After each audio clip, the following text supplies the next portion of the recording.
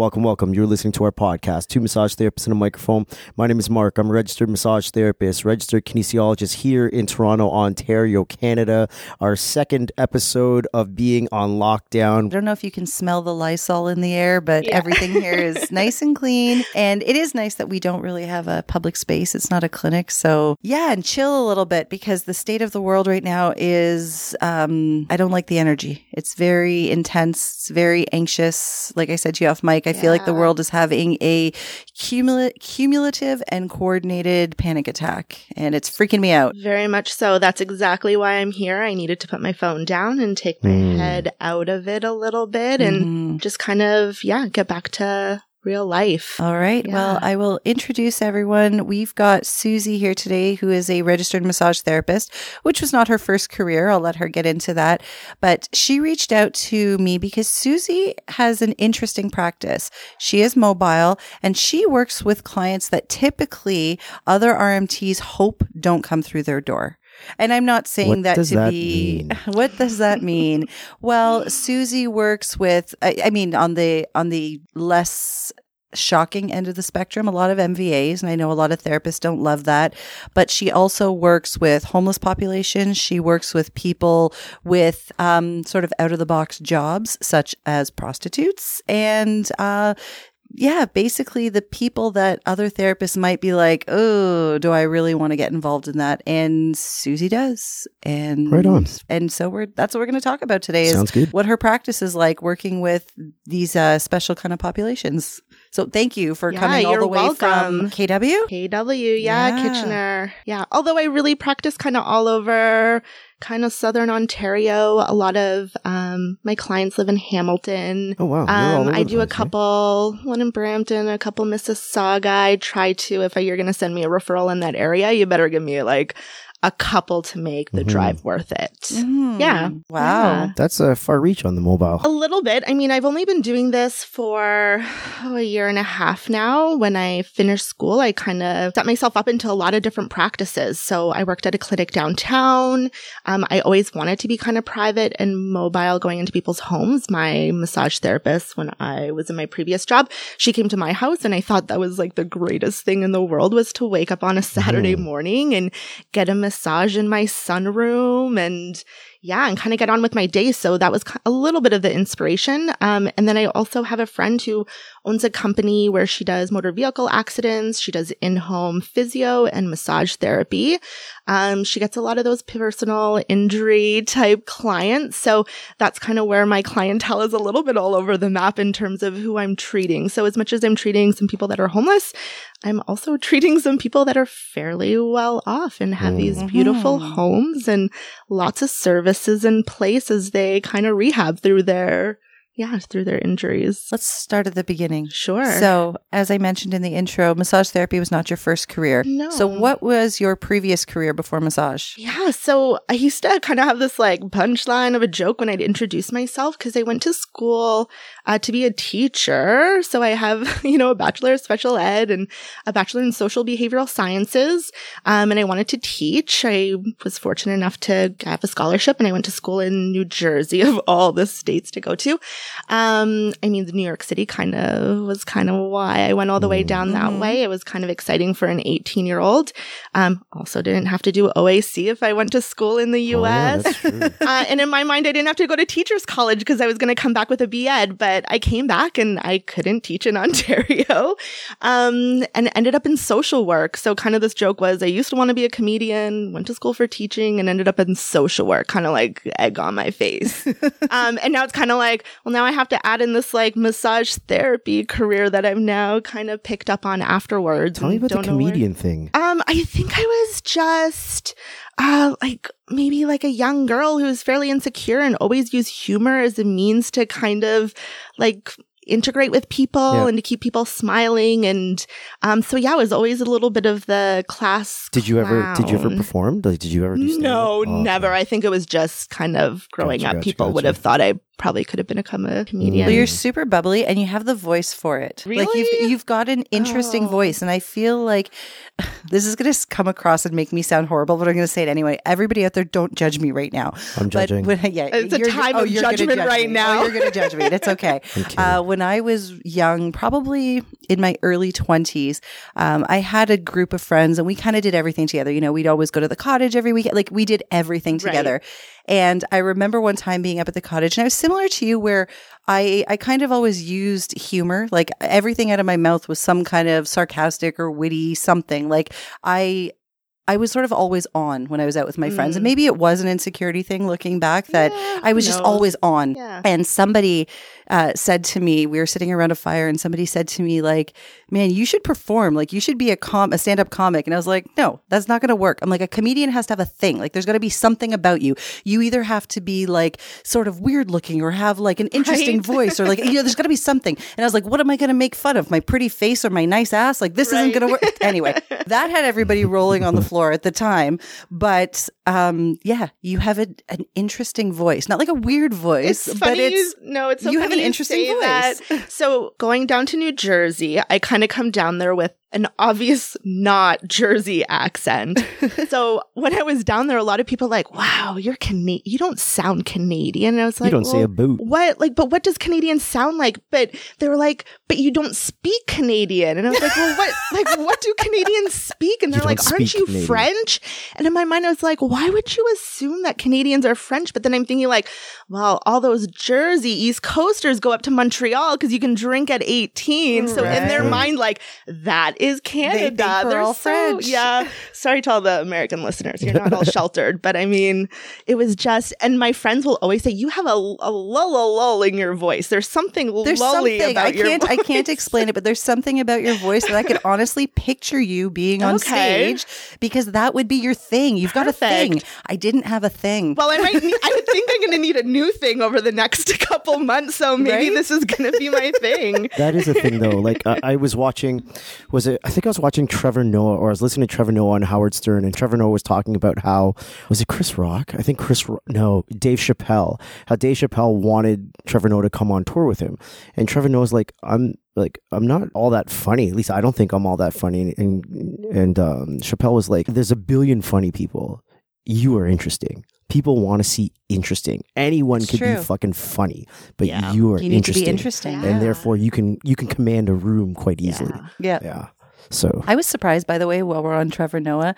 I don't know him very well. It's not like I watch him on TV or anything, but I was surprised at he's a combination of humble and conceited, if that makes any sense. Like I was just so confused by him. He is an interesting person. What do you like? I felt like on one hand he's saying something like I'm not funny, and on the other hand he's telling everybody why they're wrong and he knows better. Yeah, like he's a very interesting person. Yeah, okay, I see that. I totally get that. Yeah, kind of like a dry sense of humor. Like you don't know if you're supposed to laugh or. Yeah, he was just interesting to listen to on Howard. I think even Howard Stern was like, I don't know how to talk to this guy. He's an interesting guy, period. Like just his life is interesting. If you ever get a chance, his history is for sure interesting. It's super interesting. Yeah.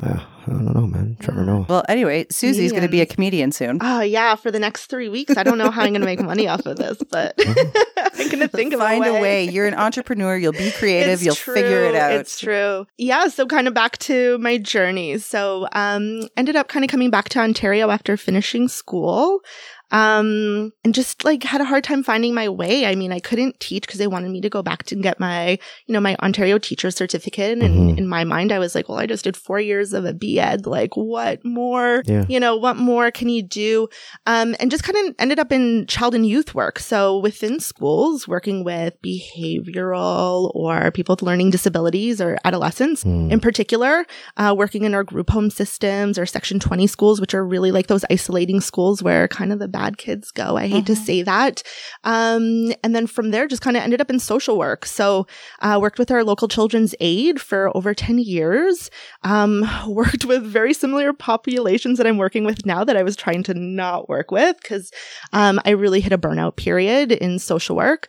I worked, like we were just saying kind of before, like lots of crisis management, lots of people going through crisis. And after a while, it really takes a toll on you. So I went to the Bahamas and I got a massage and I thought, I want to move to the Bahamas and massage people. And It's reasonable. yeah, simple as that. I took a sabbatical, did a lot of traveling, and had already been kind of thinking about going to massage school even when I was a social work, just kind of as a backup plan. I was going through some pretty heavy counseling at the time. I had a pretty big incident that happened at work. I was having a lot of PTSD symptoms. And you were getting massage therapy while you were Regularly, in social work. like my whole life, like massage and physical therapy has always been a really big part of, at least for me, my mental health rehab.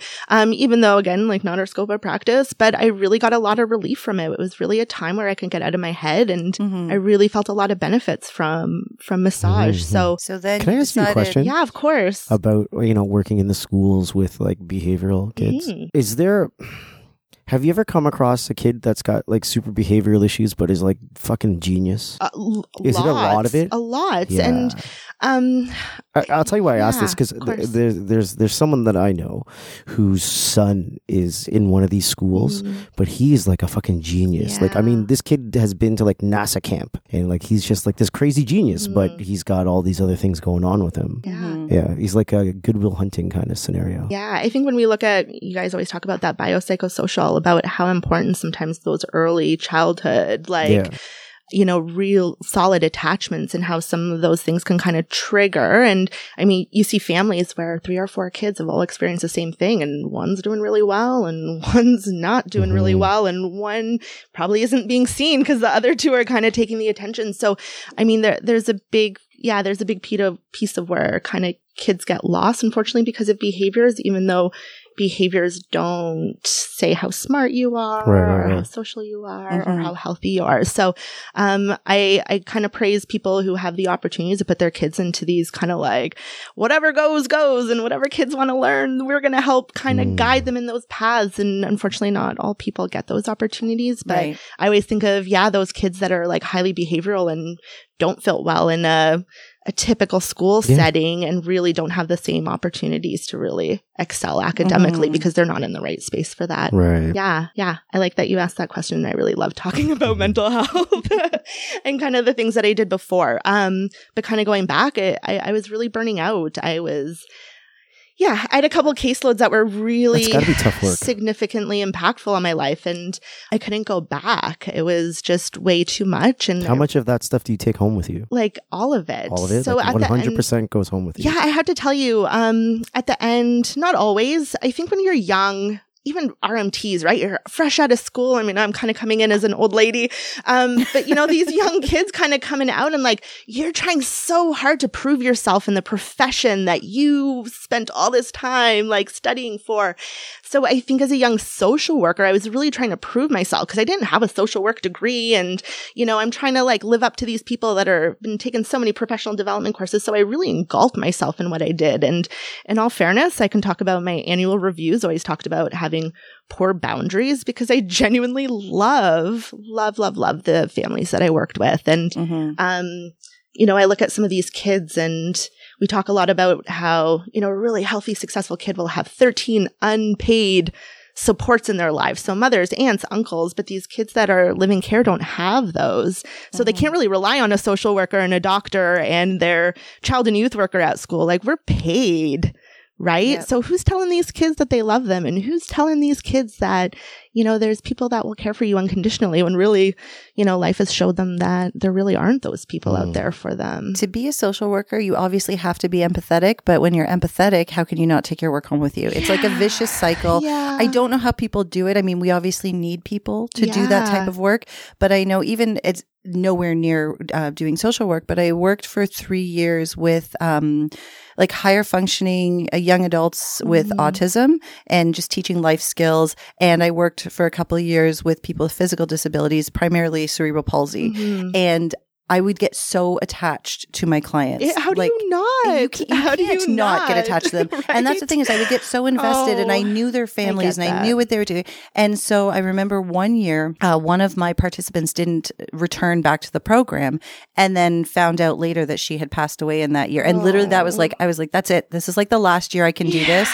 Like, I can't, because I can't take this all home with me. I know. How do you not take it home? So at the end, I was I say unfortunately, but I feel feel fortunately because I was really invested, but I worked with young girls who were involved in like the sex trade. Like, how do you not take that home? You guys have daughters, and I hate to say it, but how do you not take that home? I don't have kids, probably because I was in social work for so long during that time. I needed that. Like, I needed that tequila at the end of the day, right? Now I'm starting to understand the tequila. Right. Yeah. Okay. Yeah. So that was really kind of where I was in my burnout period. I mean, how do you work a 9 to 5 when your girls are working like a completely different 9 to 5? And, how do you fight with police officers that are, you know, like in their minds dealing with bigger fish to fry? And you're thinking like, these are the children. Like, this is our community. These are our kids. It was really rough. So, I stopped. I did a whole hell of a lot of traveling. And I kind of came back to, I'm going to go back to school. And I thought massage therapy school was going to be a sabbatical. And I hated every second of school. Oh, yeah. What did you hate about it? Oh my God. Where do I begin? Okay. How did you choose the school you went to? So I live in KW. CCMH So is right there. Choice, it wasn't a big choice for me. I knew a lot of people who had gone to that school. People give you fair warning, like, school is tough. It's going to be really challenging. And in my mind, and CCMH is a good school with a good reputation sure too. is, So you know that they're going to challenge you. Yeah. In the same right, they are a private career college. Yeah. So the people that they're admitting we had a very colorful class that made every day a fucking challenge for me, like a real big challenge. And it was hard. So like in my careers, I also was a director of a private career college. So I kind of understood how they operated. But with that, my expectations then were like really high with what administration could and would do, and was obviously challenged back every step of the way, and just learned to kind of bite my tongue and just pass. Was there any point while you're in school, while you're at CCMH, you're like, fuck it, I'm out? I wish that upon multiple classmates that they would come to that conclusion. Not myself, just everybody else. Yeah. Yeah. I knew what I wanted. You know, like, I was there. I knew what I needed. Let's be real, school, it was really challenging. I mean, I thought I was going to like get 99% because I'm so smart and I'm academic. And as soon as I got my 84.5 and couldn't hit honor roll and like gross anatomy, I was like, fuck it. I'm okay with a 70 across the board. Like, and when I looked at how sick I was making myself over exams and how sick my classmates were making themselves over exams and OPs, like, I just was like, it's not worth it. We're all gonna pass at some point. Like, let's be real. We go to like a private career college. They will pass us all. And the worst ones will for sure get passed. I don't mean that, but you know what I'm saying? Like, they're going to work with you. Yeah, I know. Anyways, I don't know how to say it was a struggle. Yeah. So for me, it was really, I mean, I came in there saying like, hey guys, I'm a burnt out social worker. Keep your shit away from me. And people kind of respected that. I kind of buddied up with like the like ice queen in the class. So the two of us really like balanced. We were like kind of yin and yang, and we balanced each other out. We kind of separated ourselves from a lot of drama, because let's be real, you're spending like 8 hours a day for 2 years with the same people, high levels of stress. Yeah, you just learn to cope, and y'all kind of learn to get along, and y'all learn. We didn't learn to get along. Let's just say that. So majority of what you hated about school was the other people that you were studying with. Yeah, a lot of the teachers were awesome. I know Fatima's been on here. She's my girl. I love her.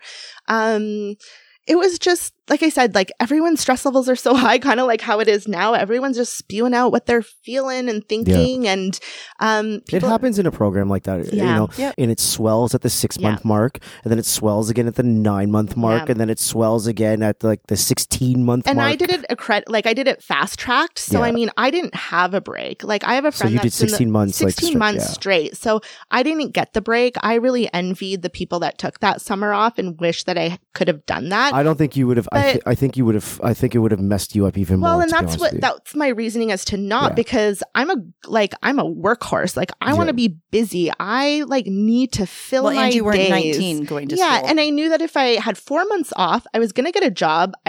already educated, so I can get a good job. I'm going to start making money and be like, fuck it. Like, for sure. I'm happy with where I am. It would have been such a drag to go back and then to try to get back into the swing of things. Yeah. And then everyone that you fucking hated, you would have hated them even more, you know. Yeah, thanks, Mark. That's exactly what would have happened. That's exactly what would have happened. Good choice. Make good choices. Yeah. And then too, I think that term that kind of comes back, you come back with like another class and you're amalgamated, at least at CCMH. So it was like, if I didn't like the 25 people I'm with, like, fuck if I had to sit in a class with 60 of them. God.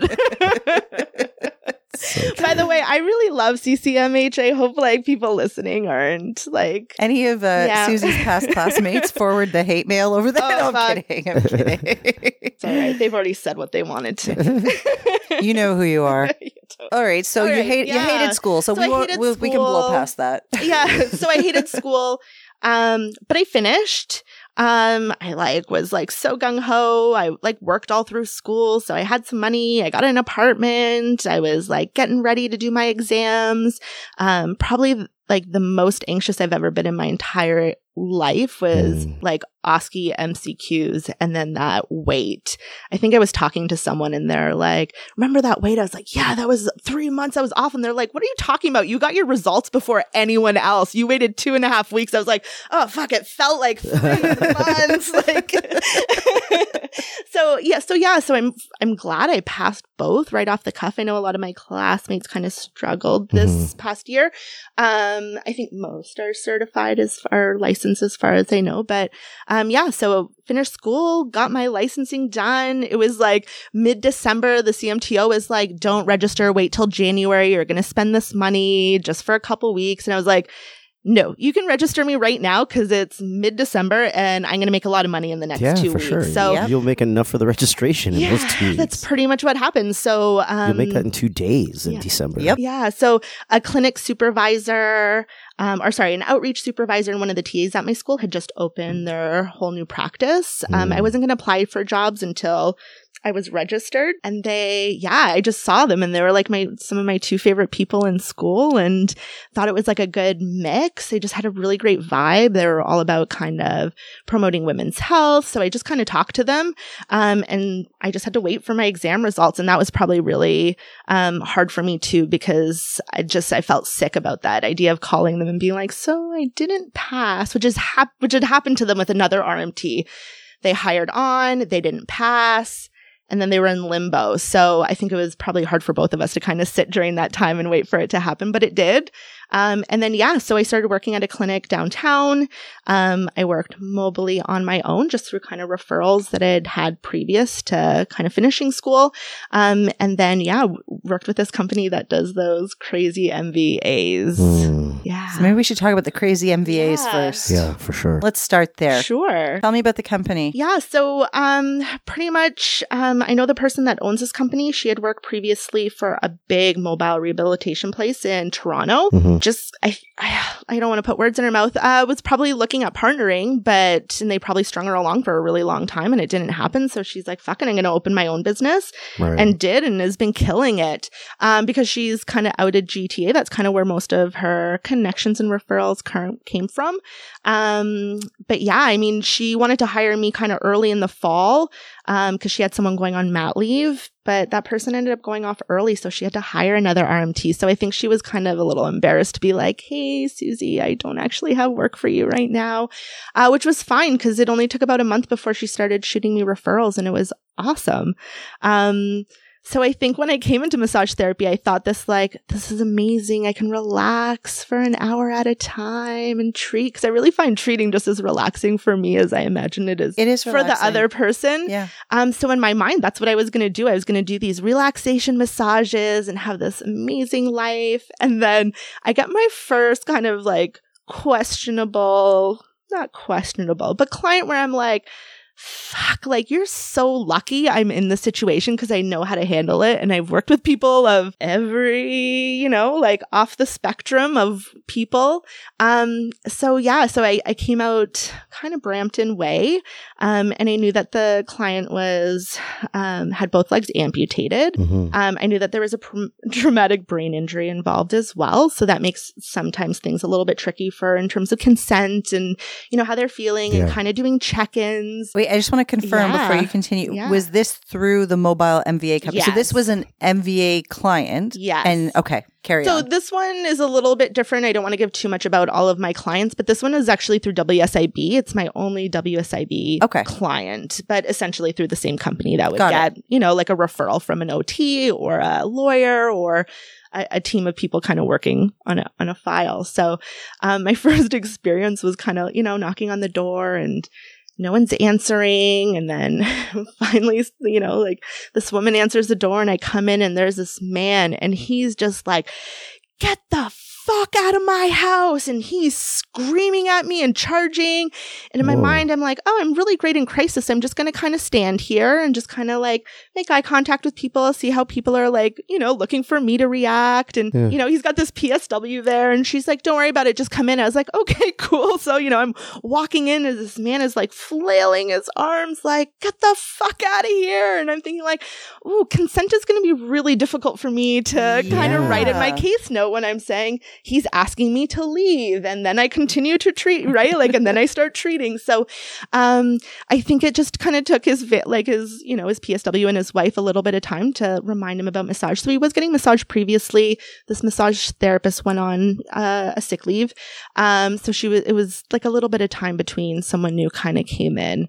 So that was kind of my first experience where I was like, wow, you're so lucky I'm on your team. Seriously though, could the universe have made that any more perfect? You put Susie, the social worker, who has probably worked with all kinds of people, as you said, and your very first mobile client is somebody who tells you to get the fuck out of there. Like, I mean, but not just that, like traumatic brain injury, like I don't know what his, you know, like how great his vocabulary is, like how, you know, how he communicates with people. Because I know some traumatic brain injuries where get the fuck out of my house might be the only, right? Like the only thing that they're saying. So for me, it was just like, oh, I need to kind of feel this out. I don't know if like he's directing this at me or this is just his speech pattern, like with his brain injury. Like, so, I feel like if it were me, I would have put that table back over my shoulder. And I'm like, okay, sure, I'm out of here. Bye. Sorry. Stop yelling. Did you work with traumatic brain injuries when you were at school?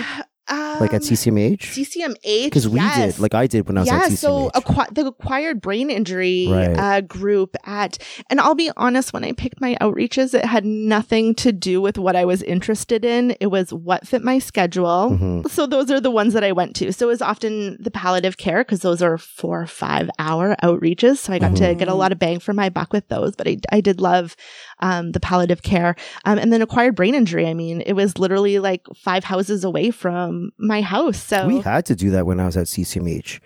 They had a whole section that you had to go down to Toronto Rehab Hospital, I think for 4 or 5 weeks, like once a week. Like it was mandatory. You had to do it. We didn't have it as mandatory. Like I said, we had outreaches that you had to sign up for, but this was one of them that you had to do. My clinic portion at school, partway through, we got a new clinic supervisor. The one, she was on the podcast and I said, you're the one I was talking about as the great when she came in, she really focused on setting up outreaches to give us different experiences. So she set up something so we could get experience working with clients with acquired brain injury. She set up some palliative outreaches. She set up something with the MS Society. Like she did all of that, but it wasn't because the school was saying you have to do this. That was just a really good clinic supervisor. Ours was you had to. I think we had to do like X number of hospital, X number of community based. I think sports was like a special certificate if you got like X number of sports. I remember I was seeing a patient down at Toronto Rehab Hospital and I felt so horrible.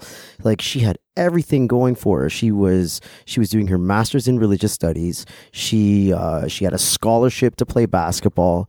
She had a stroke. And then I was treating her. And then one week I went to treat her and she wasn't there. And I was like, where is she? She's like, she's not here anymore. And I'm like, she's not here anymore? They're like, no, she passed. I was like, whoa. Yeah. Oh, sorry, I threw No, it's okay. It's happening right now. It's happening. Yeah. Yeah. It's funny.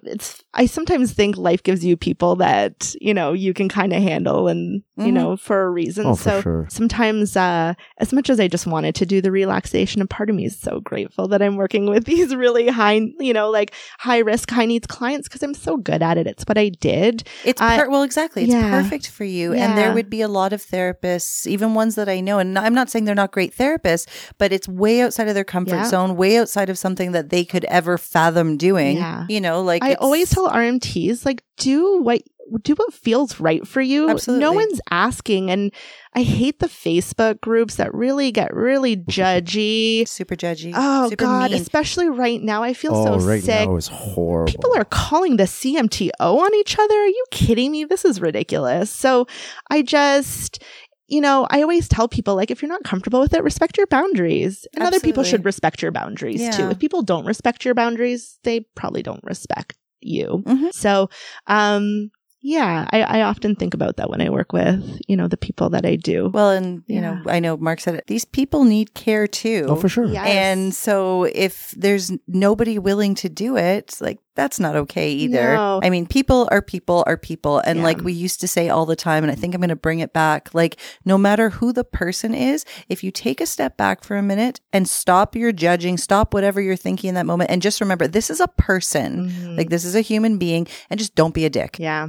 I like that. Don't be a dick. We should all just be wearing t-shirts right now that says don't be a dick. Yep, that's it. It's a person. It is. I saw a Facebook post today. You were talking about, people getting mean in the groups. I saw a post today by a chiropractor, a friend of mine. We're all being hit hard by this, right? Huge. All of our bank accounts are suffering, and we're all in the same boat, right? Yeah. And her post was saying, can we all just stop attacking each other? If some people are choosing to use humor to deal with this, don't jump all over them. If some people are struggling with the idea of having to close their clinic, can you understand the fear that's in them too?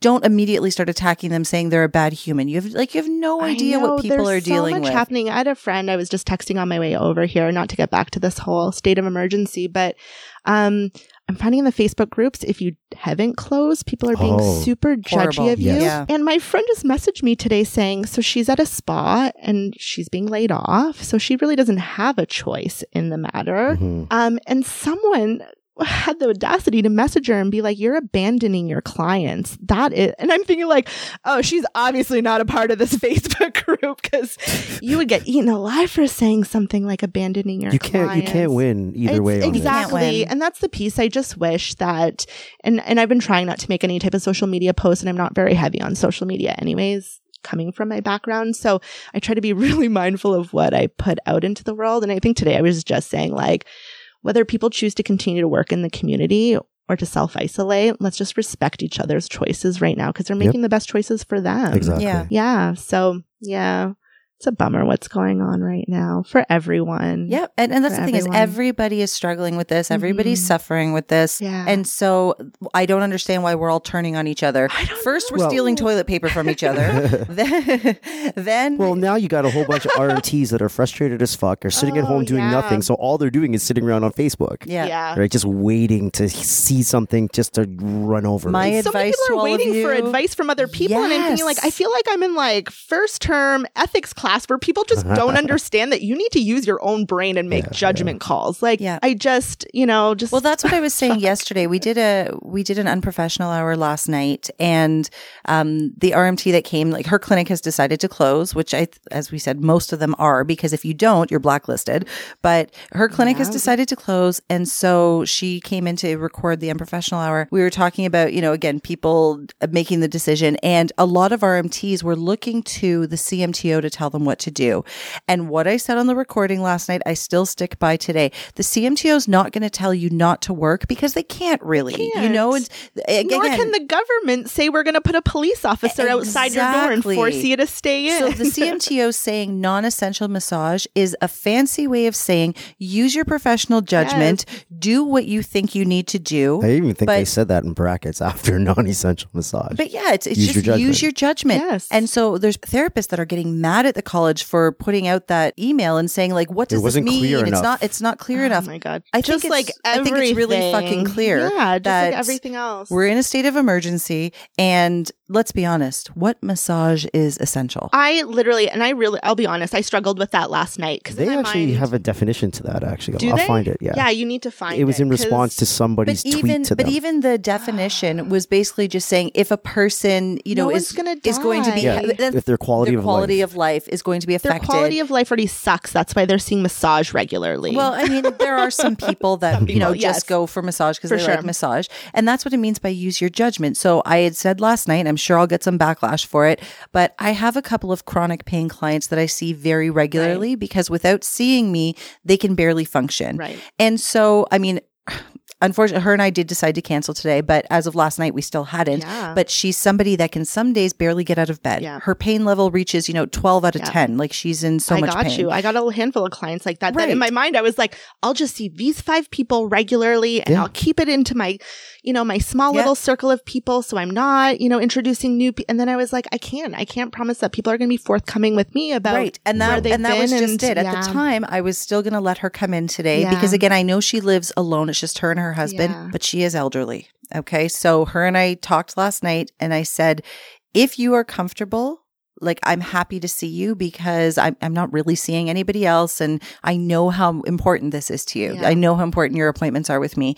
And then she responded back and said, you have little kids, you have a family. And I think for everyone's safety, I'll up my pain meds and hopefully see you in a couple of weeks. And that was it. Right. But at the time I looked at it, okay, if we're talking non-essential, I don't put her in that category. Her quality of life is definitely decreased by not seeing me today. I have a couple too where I'm thinking like these guys have such bad headaches where they can't function, or I have a woman waiting for surgery right now where other services kind of step back because massage is the only thing that gives her enough relief to get through kind of the next couple days. So I feel you on that. That was really hard for me, and it's still hard for me to kind of process that piece. It is hard. I do definitely feel like I'm abandoning my clients, but I'm abandoning my clients for the greater good. And I understand that. Yeah. But that again, everyone going crazy and getting up in arms about what is non-essential. I'm like, well, use your head here, people. Like massage is not essential. No. Nobody's going to die. No. So, I mean, if you want to be extreme and say non-essential, then that means everybody. It's so funny, even in the MVA world, like the first thing I'm always like told is like, massage is not an essential service. And it's like, I know. In the CMTO's reply tweet back was, thanks for reaching out. Our primary concern is public protection. We are monitoring and will provide updates as they become available. Essential massage therapy treatment is only when the client's health or function is would seriously decline if treatment was not provided. That was the response. And so that's not a huge majority of people. So there are probably still some therapists who are quietly seeing clients who really need them. And like I said, I'm openly saying it over the air, and somebody's going to hate me for it, but I was willing to do that for this one particular woman. Yeah. We made the decision together to hold off, but if she calls me next week and she's in horrible pain and, the situation hasn't changed in any way, I don't know. I might say because it's a weird go. Like, I mean, so she's in so much pain and say she needs to see somebody. Yeah. She definitely can't go see her doctor. Her doctor's going to be like, you can't come in here. Yeah. No one's letting anyone in. So then she's left to what? Just kind of sit there and suffer on her own. Exactly.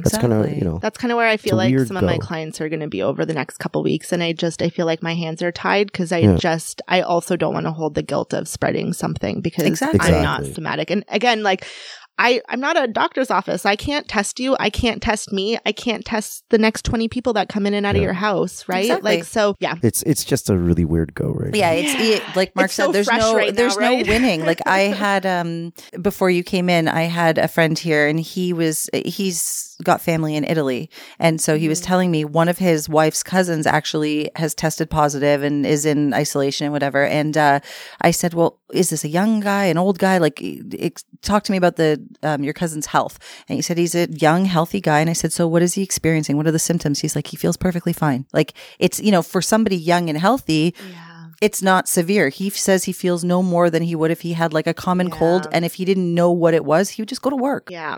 So we have in Kitchener, kind of to lighten the mood, in Kitchener-Waterloo St. Patrick's Day today, we literally will have up to like 33,000 students partying on the streets. So today they pretty much kicked all the students out of Kitchener-Waterloo because, and the police are there. They're going to try to stop it. But I mean, talking about young and healthy kids, right? Like putting 30,000 of them in a room together and you would never know if any of them were even because infected. majority of them will be asymptomatic or have mild cold-like symptoms. And that's why Which they probably do this time of year anyway. Right. But I think I did just see a statistic that said the biggest spreaders of coronavirus are the 20-somethings because they feel fine. So, and they don't know and they're invincible. And in all fairness, I look back at SARS and think like I was in my mid-20s. I was invincible. Yeah, I was like 20... I like don't even remember what I did for SARS. I think I was like 21 or 22. It was 2003. Oh. 2003? I don't remember. I was 20. I think it was 2003. But yeah, I was young, so I was invincible. And we have I don't know if you do. I don't have any memory of any safety precautions I was taking at the age of 20, but I'm not, I'll be honest. No memory of safety precautions. I do remember though, because I worked for the city, that I was not allowed to go to SARS stock. Nobody was allowed to call in sick for that. I know so many people who went. I did not go to that. I didn't go because I wasn't allowed. I worked for the city. I would have lost my job. They said anybody who calls in sick that day will lose their job because they knew that everybody wanted to go. So It's sucked. Did it? It was fun, but it was horrible. Rolling Stones, God. Rolling Stones was there. AC/DC was there. Rolling Stones was there. Rush was there. I don't remember if Aerosmith was there. I just know it sucked, man, because Justin like there's just so many fucking people, and you gotta piss, and it's like I guess I'm going right here in my beer cup that I finished. You chug your beer quick so you can piss in your cup because there's nowhere. I don't know what else to do here. I'm not walking 80,000 miles over here to go line up at a porta potty. This is reminding me of when the Raptors won last year and there was like all the,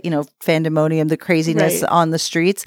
There were people admitting that they were like shitting their pants because there was nowhere to go. There is nowhere to go. That's why I don't understand. Like even when New York City does tailgating nightmare. when New York City does their New Year's Eve Times Square, I'm like, I would never go. No, you couldn't pay me. You can't get out. Once you're in there, I'm you like, can't get out. What do you do when you gotta take a piss? I had a client like 7 years ago, and her boyfriend at the time. So her boyfriend was from I think Seattle, and she was here in Toronto. They had a long distance. They're actually married now, but they had a long distance relationship for a while, and they were meeting in New York to do New Year's Eve in Times Square. And I was like, why?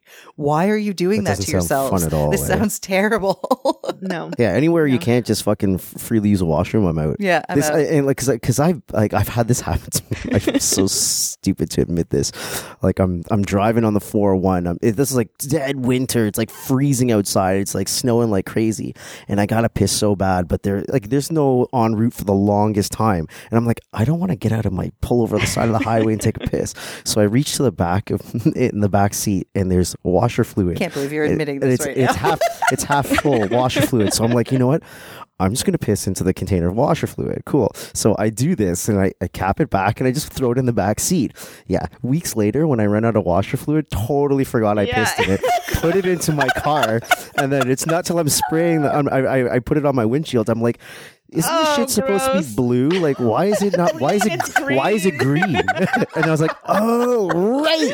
That time. Oh, that's amazing. Oh, you are so disgusting. You know what the things you do when you're trapped in a car? I'm not going to lie. I do a lot of long drives to Jersey, and sometimes you got to wait a couple hours between those rest stops. So you do what you got to do. And that's amazing. Oh, boy. My partner was a marathon runner for a brief bit, and he has like some great stories, and he's always anxious about like having, like an accident during a marathon, right? Like that would be awful. And literally he said like he literally ran this marathon. It happened, and he literally just ran through the finish line right into the bathrooms. They're like, you can stop now. He's like, no, I can't. And then he said he like went back out, grabbed his medal, and he was gone. He wasn't like sticking around to talk to nobody. So the things we do when we gotta go. How did we get on this topic? I don't even know. It's this coronavirus. I'm telling you, our brains are just it's a little bit all over the place. It's a little bit all over the place.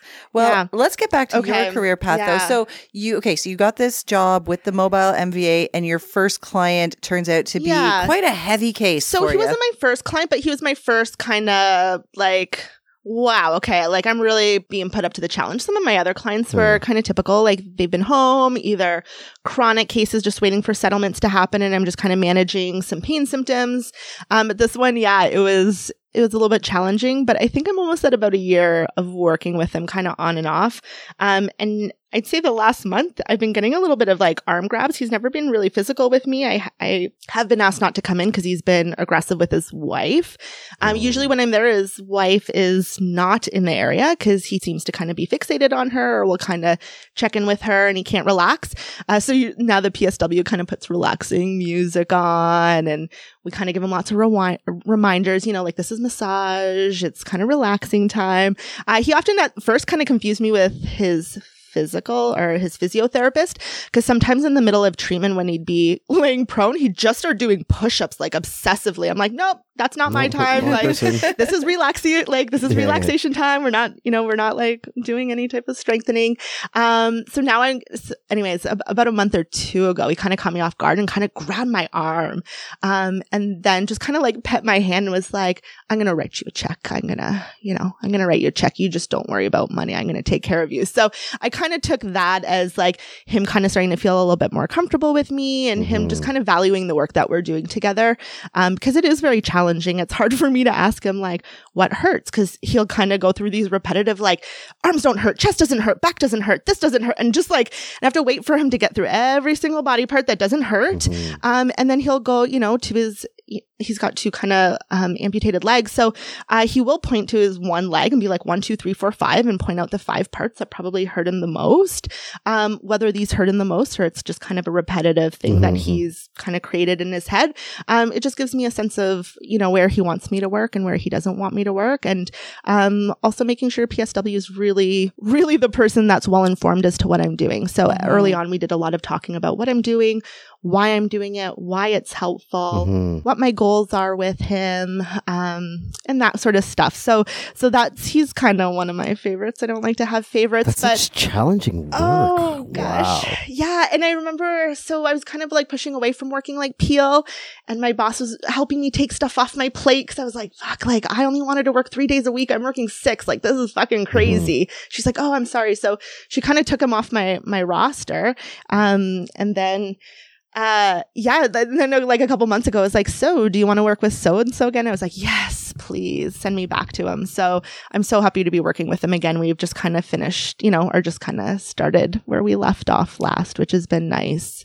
Yeah. Could you do that work? Could I? Yes. Yes, I could. Yeah. I don't think it's for everybody. I think I could now. I've definitely had experiences, like I said, working with different sorts of populations. I've done volunteer work with stroke rehab patients. I've worked with, like I said, high functioning autism. I've worked with clients with cerebral palsy.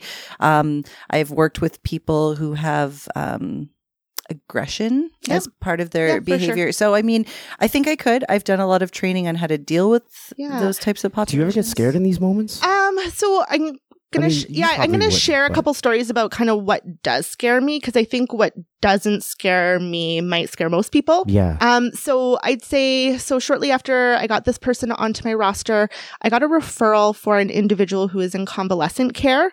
I was aware that he was a fentanyl addict prior to his accident, even though every time I saw him, he's like, I'm clean. I'm like, being in a hospital doesn't mean you're like, just because you don't have access to drugs doesn't mean you've finished the 12-step program. So anyway, I had this new client working with him in convalescent care, recognize that, so I'll just kind of share some of the behaviors that I kind of witnessed, and then you can kind of guess kind of what I thought his previous life made of look like.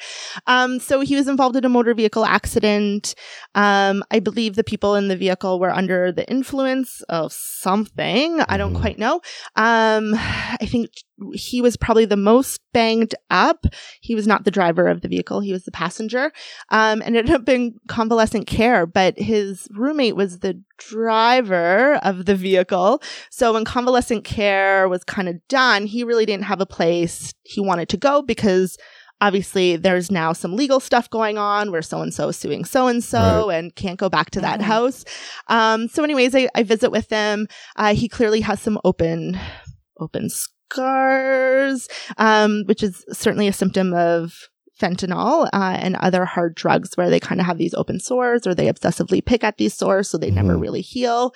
So I kind of had to work through that. So wearing gloves or kind of working over sheets so that I wasn't touching anything there. But every time I came, he was kind of like, yeah, just give me 5 minutes. And, you know, like these old people, and he's a younger guy, you know, these old people pulling up in wheelchairs and being like, hey, you got any smokes? And, you know, and here he's handing him smokes and they're handing him cash, or, you know, they're handing him food, or like, you know, he's kind of running like a cigarette, cigarette thing going. Actually, his roommate was super interesting. His roommate was this like older gentleman who's been in reflexology for ages and like knows everyone in reflexology. So would like ask me stuff and I'm like, hey, like I've been doing this for 6 months. Like, don't ask me what I know yet. I'm just here, you know? And I know I did treat the feet a lot because he had a hip replacement. So we were kind of working like the entire kind of leg. And when I'd get to the feet, I could just like feel his like eyes staring at me like, what on the feet are you working on? Oh, the solar plexus. And in my mind, I'm like,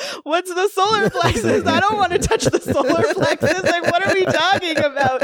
So that was always really interesting. The most interesting part about this is, so when he left convalescent care, where's he going to go? He's got no family. Yeah. I think he had a family member that was like buck nowhere, Ontario. So he was super attached to the city life.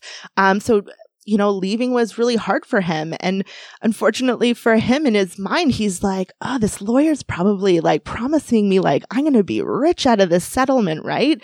So he's thinking like, oh, I can just talk to my lawyer and my lawyer will set me up with housing. And it almost I kind of felt like these lawyers were kind of being looked at as social workers, and it might just be where these people were at and their connections with community members who would help them. Mm-hmm. But it almost felt like these lawyers were kind of like, hey, I need $20. Can you send me $20? Or, so anyway, so he didn't have a place to go. So we were kind of up in the air as to like, how am I going to continue to treat? How are other practitioners going to continue to work with him? And then I get an email saying, well, he's found housing. And I was like, oh, what a relief. Cause I don't know what was going to happen to him. I felt like he was going to get kicked out for like dealing. I feel like he would have just ended up on the streets, honestly. Oh, that's exactly what would have happened. So anyways, he ended up at the Super 8 on the side of the highway. And I had this really long conversation with my boss. And I mean, she's not my boss because we're independent contractors, but I had a really long conversation with her about like, so I'm a massage therapist and I'm going to a hotel room to treat someone who already has a very questionable history. Right. And when these people, I say these people, I don't mean to say that at all. I don't want to offend anyone. But when people come from difficult times and people that have been really oppressed and really have a hard time kind of getting onto their 2 feet, and are really connected with social services, there's kind of a game people play with each other where, hey, so-and-so's like coming up with some money. So people around him started hanging out with him that never hung out with him before. And I think they looked at him as kind of like an ATM or this potential for like, hey, when you come across some big money, I have a deal that we can kind of get into. So anyways, long story short, I decided that I would treat him. At this motel, we tried different things. Like, can we set up a different room? Do you have an open space? It was like the cheapest of the cheap, motel. They don't have any amenities there, which is why it's so cheap. So I had to treat in his room. He did have a girl that was, oh my God, I'm saying this out loud and I'm thinking like, what the hell did I get myself into? He did have someone at the time that was kind of there that could kind of vouch for my treatments. And, it was also important for me that someone else kind of was listening into kind of my, my home care, my recommendations and stuff like that. So it didn't just kind of fall on deaf ears. But we were probably about a couple weeks in before I was like, I don't feel comfortable doing this. Every time I come in, he's talking about some guy stalking me or someone beat me up in the parking lot. And in my mind, I was like, you are not involved in some good stuff. And you're really kind of putting me at risk by being here. And I already felt like I was at risk. Like, really, what RMT is going to the Super 8 to do? This all just sounds like the beginning of like a crime movie. It's so dangerous. I have so much background in training to protect myself, how to de-escalate crisis situations. So I think I'm really strong in that. but I also recognize when like I don't have control over these situations now. Long story short, I think I backed off or was kind of doing more like phone check-ins and maybe putting off treatments just until like I felt more comfortable with my decision. And then long story short, this person is still missing to this day. Like left, I mean, I connect with the OT every now and then who's on his file and she's like, ooh. And I always remember I have better boundaries now as an RMT. They're not my responsibility outside of my treatments. But that's something I hold on to too. I do check on Facebook and see if he's had any activity or something. But again, not my place. He's got other people that can, do that. You really do meet some interesting characters. So I have another I really want to share. I don't really want to share because obviously I don't want to jeopardize people's, confidentiality. But I worked with a young gentleman, also, I believe, a brain injury. Wasn't really checked out very well because I think he kind of put everyone off. Like he presents very well and he's kind of like this young, macho, full of muscles kind of kid. And right off the bat, disclosed to me within like our first week of sessions that he had sex with his previous massage therapist. Ooh. Or did he? Exactly. So once you get to know him, you're kind of like, oh, this guy's totally like grooming and testing. Yeah. So, but I mean, he really put me off like in the first couple of weeks. I was like, oh, for fuck's sakes. Oh, and I'm trying to do the social worky thing. Like, how do you feel? Like, that's really not okay that someone would do that. Like, we're in this therapeutic relationship and there's that, like, it's zero tolerance and, and I mean, I did all that stuff. But I recognized that he was also very sexualized, had this brain injury, and is just maybe stuck a little bit in this over-sexualized state of being. So oftentimes we'd really have to establish like really clear boundaries. Like even before my table was set up, we'd have very clear conversations because he did a lot of testing and grooming. What does the conversation sound like? So I always do this thing where I'm like, how are you doing? And then if people start talking about their personal lives, I have to stop and be like, no. Like, how's your body doing? Because people kind of get off in this like, my husband this, or my boyfriend, or I'm mad at, it's like. And see, the rest of us just listen to that because when you have someone who's quote, normal, like that's the wrong word, but like somebody who doesn't have a history or, some sort of major traumatic event that's happened in their life.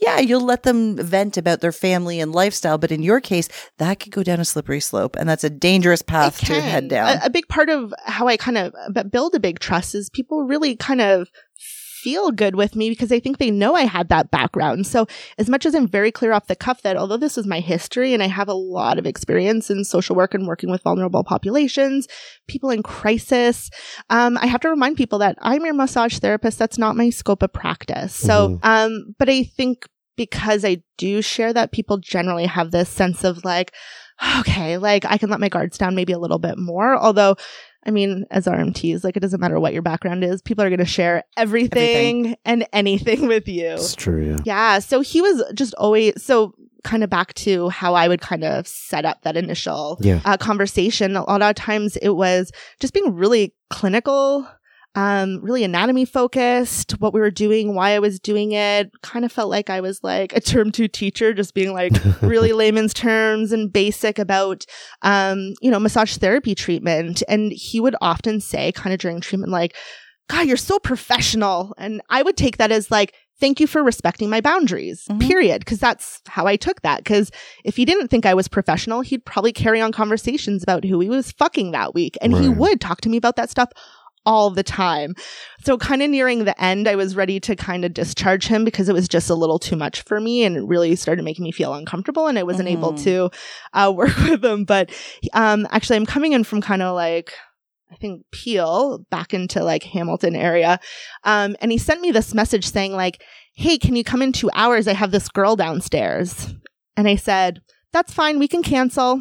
Because in my mind, I'm already like, I'm not fucking treating you if you're fucking going to fuck a girl and then have me come in and massage you. Like, that's not fucking happening. Yeah. So my response was very straightforward. So he said that and I said, we can cancel today and I'll reschedule you another day this week. And he's like, no, just come.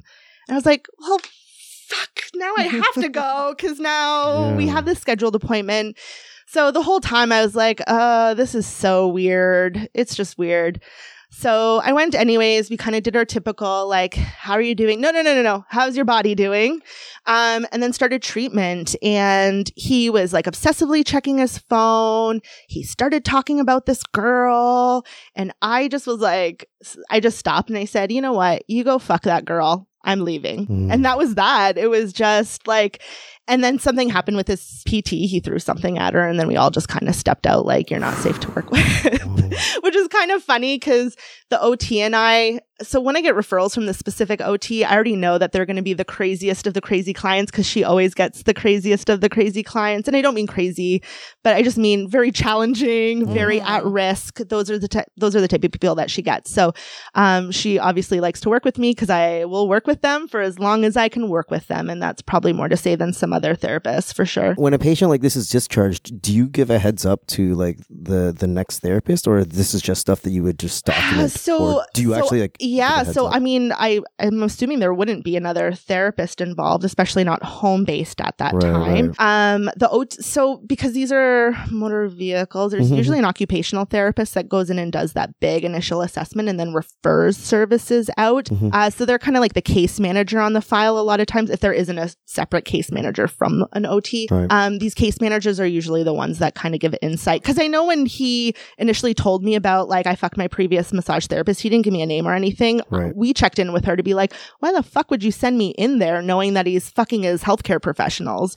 And she was kind of like he mentioned something about like having sex with a nurse, but I don't really know what I'd take him because he's so overtly sexual all the time that you think he's just saying this to see if he can write how you're going to respond to it. Interesting as hell, man. Yeah. And then you go back to thinking about the therapist that we talked to that, you know, they get hit on by a client and you have to deal with this. Like this is well beyond, client who's maybe making an inappropriate comment just to test the waters. Like this guy was... It's funny that you say that. So probably when I very first started, the owner of the clinic that I was working at, she was approached by the sexual assaults center in our area to say like, hey, can you give a consult for these RMT students?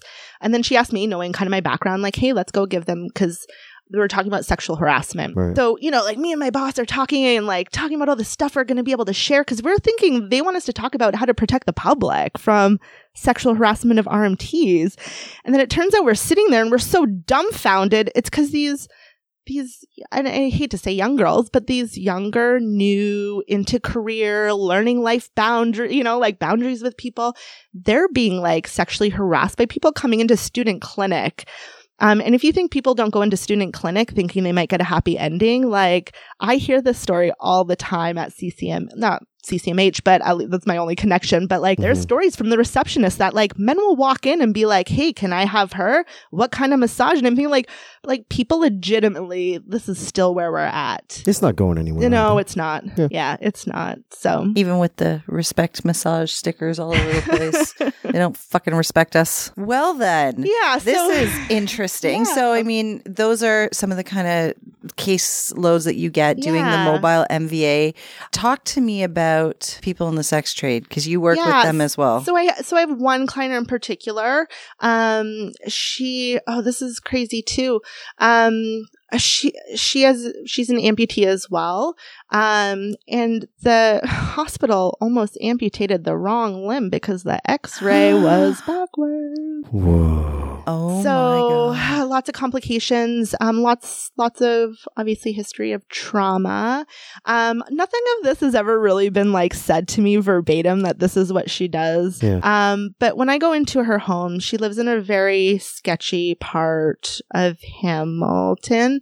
Unfortunately, it looks like where she's living is a lot of low income housing. You can just tell by the people that are kind of, coming in and out. For sure. So again, I kind of come in, things that kind of give me clues are she's got wigs all over her apartment. She wears the highest of heels and the sexiest shoes of anyone I've ever seen. But in my mind, she's really low income, doesn't have a lot of places to go, always complains about like lower body pain. And every time I see her, I'm like, please tell me you're not wearing these shoes. Like, if you're going to wear these shoes, I'm going to be working on your lower body for like the rest of your life. Yeah. So those are some clues. There's other things around her house. Like I've seen drugs. I mean, who has like a torch in the middle, like on their coffee table? Like no one's lighting their blunts with torches. Exactly. So, so I mean, I treat this person. She's got very high anxiety. So sometimes I'm at her door and I knock and I know she's in there, but she doesn't come and answer. And then I know, like, within 20 minutes, I'm going to get a message that says, I was sleeping. I'm sorry I didn't hear you. Even though in my mind, I'm like, I saw you moving around in front of the door, the people. So I work with her. This is kind of where I struggle because not everyone's forthcoming with us as RMTs, especially with that health history. I think a lot of people come in and think, well, you're just going to kind of rub me and make me feel good. What do I really need to share with you? So drug use is something that people are usually not forthcoming with me. Even if I see it on your table and question you about it, I'm not going to press you on it. I'm going to make an assumption that you are using. So I kind of keep that kind of stuff in mind. And same with a profession like that. Like, how am I going to bring that up to you without making things uncomfortable, without kind of making our great therapeutic relationship at this point strenuous or make you feel anxious where you're not going to want services anymore. But at the same time, protecting myself and being really like open about what you're doing so I can treat you the best. So, there's cases like that where I just kind of make assumptions about what people are doing. And it's not really fair that I'm doing that because they're not always like, I'm not making an assumption that she's like, going out and, helping the homeless. Like I'm making an assumption that, she's really putting herself at risk when she's in the community and is potentially hurting herself or, having other people hurt her too. So those are the people that I kind of take day by day and kind of work with them at the level that they're willing to work with me at while maintaining safety at the same time. But you guys can't see Susie right now, but through this entire thing, she's smiling and is so bubbly. And again, I'm thinking about the number of therapists I know personally, like my friends, who would walk into a home like that and be like, no fucking way, not for $1 million. I'm out. Yeah, I think so being a special ed background, like inclusion is so important to me. Like this was my whole thesis was people who learn together, learn to live together. So we can, put people live over here and we'll live over here and kind of isolate ourselves from each other. But I really, truly believe that you don't respect each other unless you kind of sit with each other. So for me, I really, even as a social worker, and like I said, I left social work thinking like, fuck this. I'm moving to the Bahamas. I'm starting a massage school in the Bahamas. I'm out of here. It didn't happen. But no, like I really value not creating barriers to treatment and not working with, barriers to working with people. And, like in my previous career, I saw kids being, kicked out of schools or kids being kicked out of social clubs because of something that people didn't understand or didn't know how to include that person or didn't know how to work with that person. If we were just a little bit more open-minded and thinking like, instead of, how can we create a barrier of like, fuck, this person's like not suited to come into my clinic or fuck that, I'm not walking into a house where there's drugs on the table, like just these people still need treatment. And I really believe this, and I'm probably like putting myself on a bit of a pedestal, but like I really sometimes look at these people and think if I wasn't treating them, these people would not be getting treatment right now. You're probably right. You're probably right. I can't imagine there's many therapists. I won't say zero because I'm sure there's other people who are willing to work with all sorts of populations, but I don't know a lot of people who would be willing to walk into a house where there's drugs on the table or walk into a place where they're being like told to get the fuck out and, or walked into a place where they kind of feel unwanted. Like you said, these people have major anxiety. Some of them probably have PTSD or whatever they've got going on. And so you're going in there not knowing what kind of mood you're walking into, what kind of, what kind of reception you're going to get. You could be physically removed. Like I'm always thinking of my safety plan. And I know that's something not a lot of RMTs do. Have a safety plan. Like, just know where your out is, know what your boundaries are. These are all things I'm so glad I kind of knew before I was a massage therapist, because I feel like a lot of people learn this as they go along, and it must be so hard for them. Or I think of people who've just had such a bad experience that they don't do it anymore. And I think like, oh, we do this beautiful thing where we can make a lot of money and do, really great things in the world. And it can take us in so many different directions, like teaching or, consulting or doing these other things. And yeah. Since you spoke about money. Yeah. Being that you're working with all MVAs and by the sounds of it, majority of people who could never afford therapy if it weren't for their accident. What is your take home from this? Like, no, I'm not looking for a dollar amount, but I'll be honest, I'm compensated very well because I do the in-home, because we charge the mileage, because they charge the administration fees. I'm compensated very well. That's good. Yeah, very well. So this is not only something that you're really good at, something that obviously brings you happiness and joy because it's a challenge for you, but it's also something that you know that you're made for, but you're getting paid. Yeah, I am. And trauma is something I've always worked with. It's something I tried to run away from, but it always finds me. So I really, focus my practice right now on working with the people who've experienced trauma, mental health.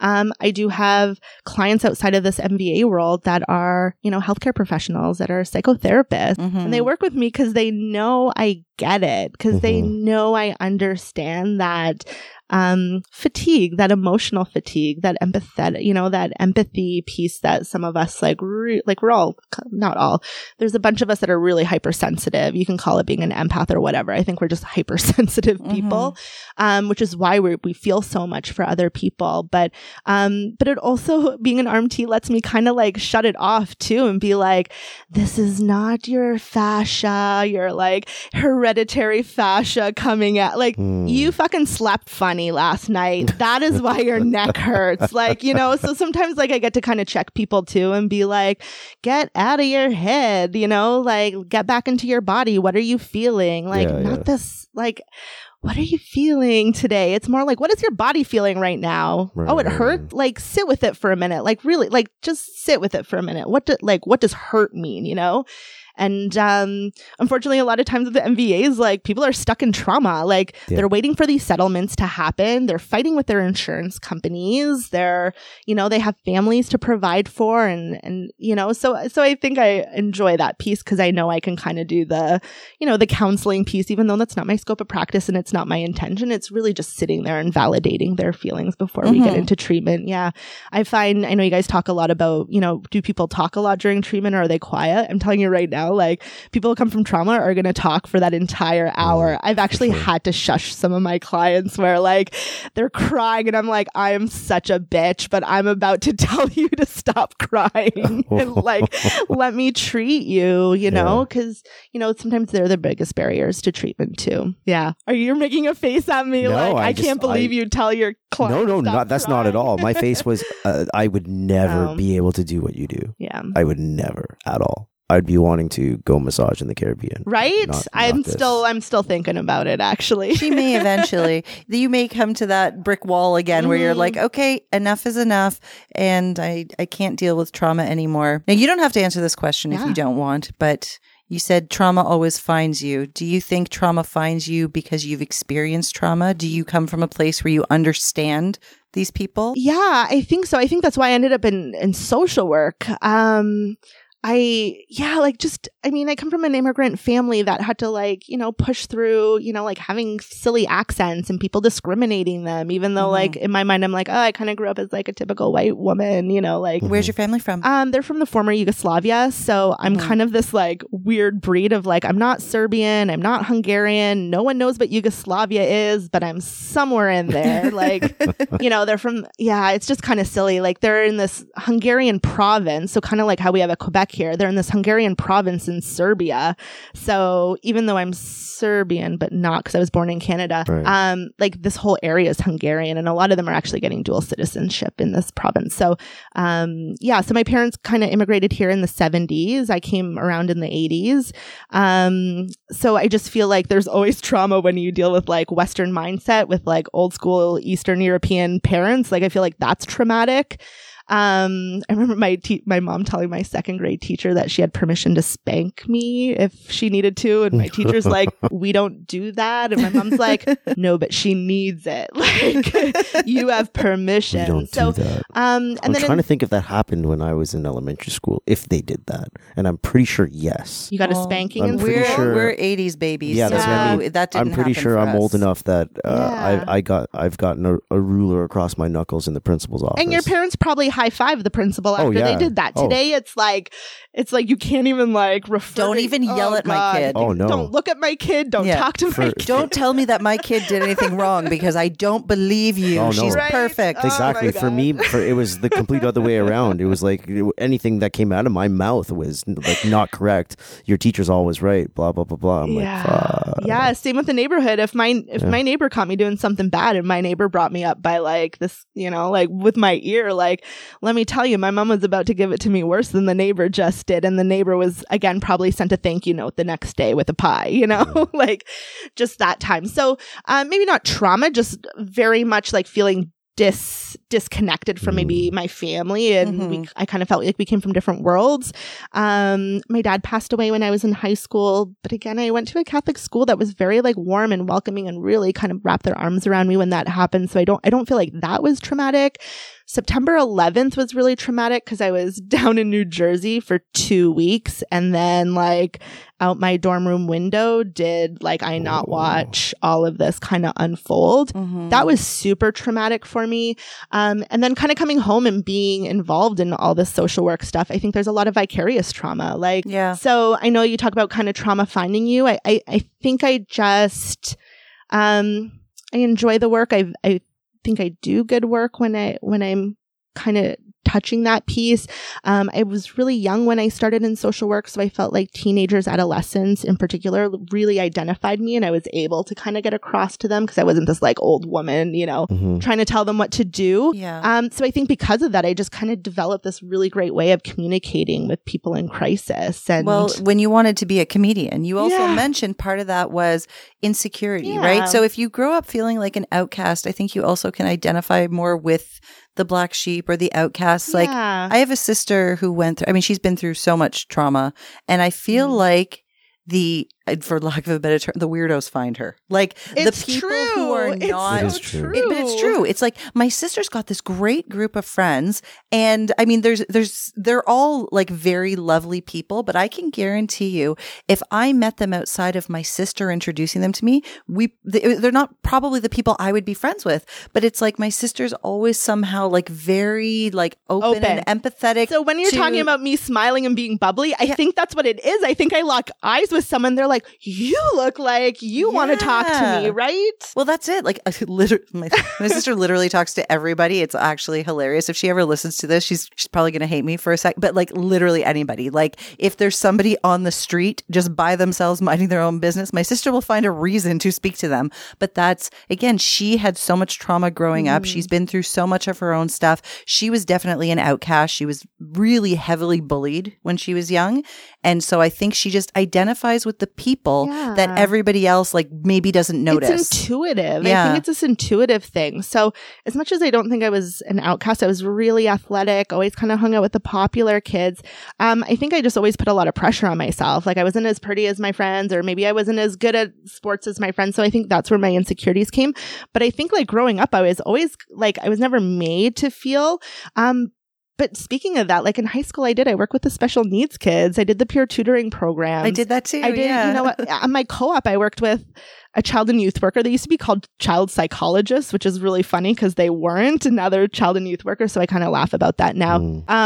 But yeah, like that's what I did for my co-op in high school because I always knew I wanted to be a teacher. I always loved kids.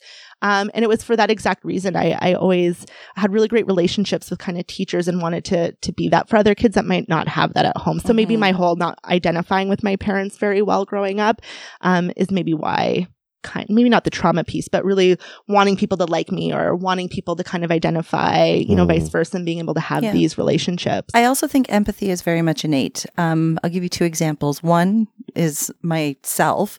In high school, I was the same. My group of friends were, quote, the popular kids. So I always felt like I was like prejudged by other people because of who I hung out with. Like I had a good group of girlfriends, but they might have been looked at as being cliquey or stuck up or whatever. But I was sort of the person in the group that also had other friends outside of our group. Yep. So I did drama. So I had like the drama geek friends. Like I was in some of the school plays. And I remember a few people in high school saying to me, I'm very surprised when I got to know you. Like, you're not who I expected you to be. You know, they expected me to be this really stuck up, like bitchy kind of girl, right? This mean girl. Yes. But I wasn't. But I was always just much more empathetic. I never joined in on, you know, people making fun of other people. I never had the heart to do that. Like, I was kind of friends with everybody. I didn't care if you were, quote, popular or cool or everybody was good with me. But the other is our daughter. So she's not even 6 and she cries at movies. Like, she's just so empathetic and she's so like she takes on everything. We were watching Frozen 2 this morning, a movie she has seen before. Right. And at the end of it, she was crying and I was just hugging her and I said, are these happy tears or these sad tears? And she just kept looking at me and going, I don't know. And I said, are you okay? She's like, I'm okay. But she's got the empathy and it's always been that way. Even when she was 2.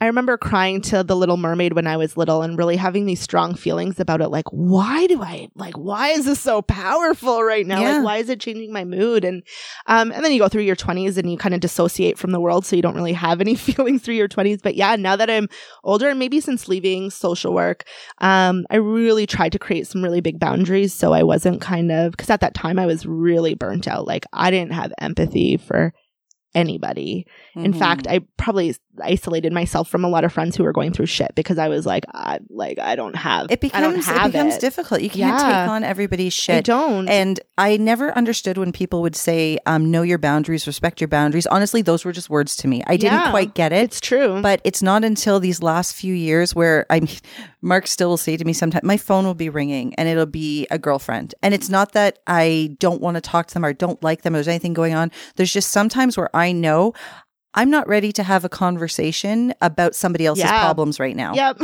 And I have to just not answer my phone sometimes. And I'll get back to them when I'm ready for it, because there's certain friends that I know, you know, they'll call me for advice or they need, and I want to help and I want to be there. So you have to take but the I time. know that if I answer the call when I don't have the energy for it, it's not going to go well. So I'm like, no, I will literally say, I'll look at my phone. I'm like, I don't have it right now. And I just put it down. And he'll always say, answer your phone. I'm like, I can't. I just can't. It's hard. It's hard when you kind of have that empathy and when it's a really big part of kind of who you are and how your friends see you. It's really, for me, that was really challenging to really kind of separate myself kind of in leaving that career. And even now still having some friends that are like, you watch, like, I see them, they're burnt out and they've been burnt out for years. And, you know, they look at you like, wow, like, I'm so proud of you. And I wish I had the guts to do what you did and just kind of leave and not look back. And I'm like, you can, like, you can.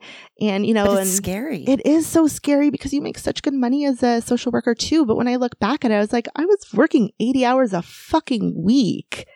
Like I said, like, I work 9 to 5. And then my kids were working another 9 to 5. I wasn't, right? Like, I never shut off. And I mean, we're mandated by like legal reports. So you're writing case notes about every time you saw someone. And then you have to do plan of care reports. So you're writing on all 40, you know, like all those whatever aspects of growth and progress. And you're making shit up just to kind of get your reports out. And then that takes away from time where you're trying to meet with, you know, your kids that really need you. And then one kid's in crisis and then they take all your time for 2 weeks where you can't, you know, it's just this cesspool of like never being able to help people. And I don't mean to say it that way because a lot of people do get the help that they need, but it's just, it's hard. it was never ending. It never ended. And you can never catch up with your I do work. completely understand why you decided not to start your own family. Like, how do you put energy into your own kids when you're taking care of everybody else's? Never going to happen. It wasn't going to happen. And my partner at the time, he never wanted kids because he was super selfish. And I'm so thankful. Like we ended up getting we were separated because and I look back and think thank God we didn't have kids because fuck. That would have been really hard. At least you're aware enough to know that you're selfish enough that you don't want kids. Oh God, he was better that. He recognized that. He used to just say it right out. Like, if we had kids, you'd never let me buy music equipment, right? I was like, you're right. I would not let you buy music equipment when we have children. Mark's giggling, thinking once we had kids, I stopped buying motorcycles. I stopped buying music equipment. True, eh? You still buy music equipment. All the motorcycles and music equipment that I used to buy. Yeah. Do you still buy some stuff? No, actually, I don't. The last thing he bought was your tabletop drums. Like, that was a few years ago as like a toy. Yeah. But I mean, that was after kids that you got that. Yeah, but I mean, the kids use it more than he does.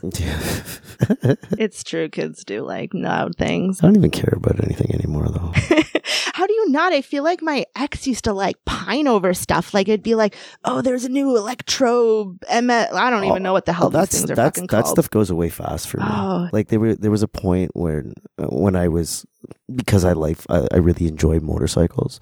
Like, there's a point where I had like 4 motorcycles, and it was always just like constantly looking for another bike to buy, another bike to buy, and like all that stuff just dropped away. Almost every night, at some point in the middle of the night, I'd wake up and he'd be on his phone, and it got to a point where I didn't have to ask, but I'm like, "What are you doing?" Looking at motorcycles. Like, he would just sit there all night looking at motorcycles. Yeah, that stuff dropped. Guys do that.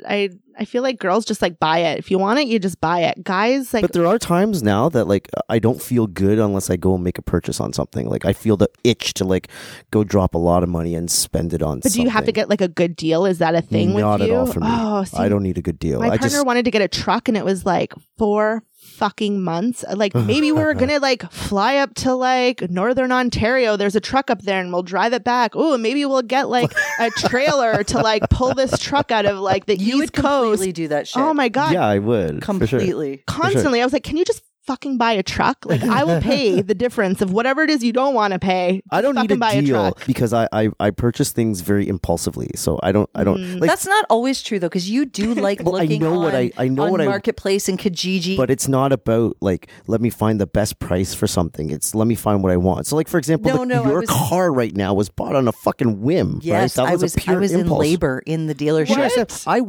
I originally went to go look at convertibles, 2-seat convertibles, and then I ended up buying a fucking sport utility vehicle for me. You were pregnant and you were looking at a convertible, right? Pregnant with the second child too. That's how it happened. He started reminiscing about his past life, because when we met, he had a convertible, which we sold when our youngest was probably a year old, because it didn't make sense. He wasn't driving it, right? Honestly, it's not like we needed it or we didn't need it. It just sat there. So I was like, this is just stupid. It's just stupid because we have a 1-year-old. You're losing money on it every day that it sits there. So he starts reminiscing about his old life, talking about the convertible. So then he starts going online and looking at convertibles, thinking maybe I'll buy a new one. So he goes to the dealership, and suddenly at the dealership, he sets his eyes on this. Well, originally when I went to the dealership too, I'm like, I'm going to go look at convertibles. And she's like, okay, she's pregnant. She's like, okay, go get out of here. Go do whatever just you do want. whatever. Stop talking. Stop talking to me.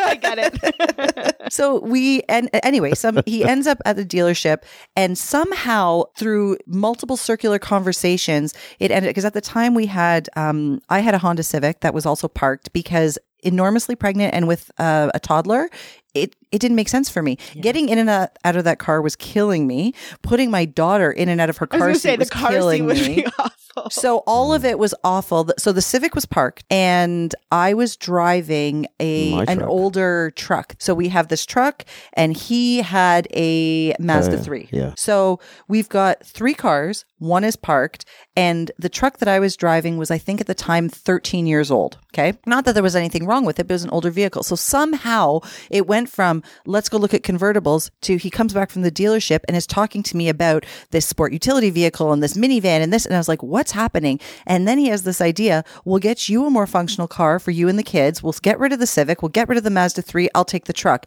And I was like, did you just grow up? Yeah, that's what happened. And that's what happened. So impulsively, as I'm in labor, we're in the Mazda dealership, and my water broke, and we're signing papers, and we're buying a car. That's amazing. That's amazing. So I have a really nice car now. Nice. Yeah. Nice. I just got a nice car, but then it's my first kind of tax season as an RMT, and my accountant's like, why did you finance? Why didn't you lease? And I was like, oh, well, fuck, now I have a brand new car that I fucking financed, and it's probably going to be stuck with me for the next 6 to 7 years. So that's kind of on my list of things to do. And now a part of me is like, maybe I'll get a really fancy car or an SUV. Although, in lieu of the state of emergency, maybe I'm just going to stick with my finance right now. Yeah, that's probably a good idea. I don't think anyone's making any decisions right now. No. Just everyone's I in know. Limbo. Like nobody knows what they're doing. Even I had said to one of my clients, again, another person who he had a lobectomy.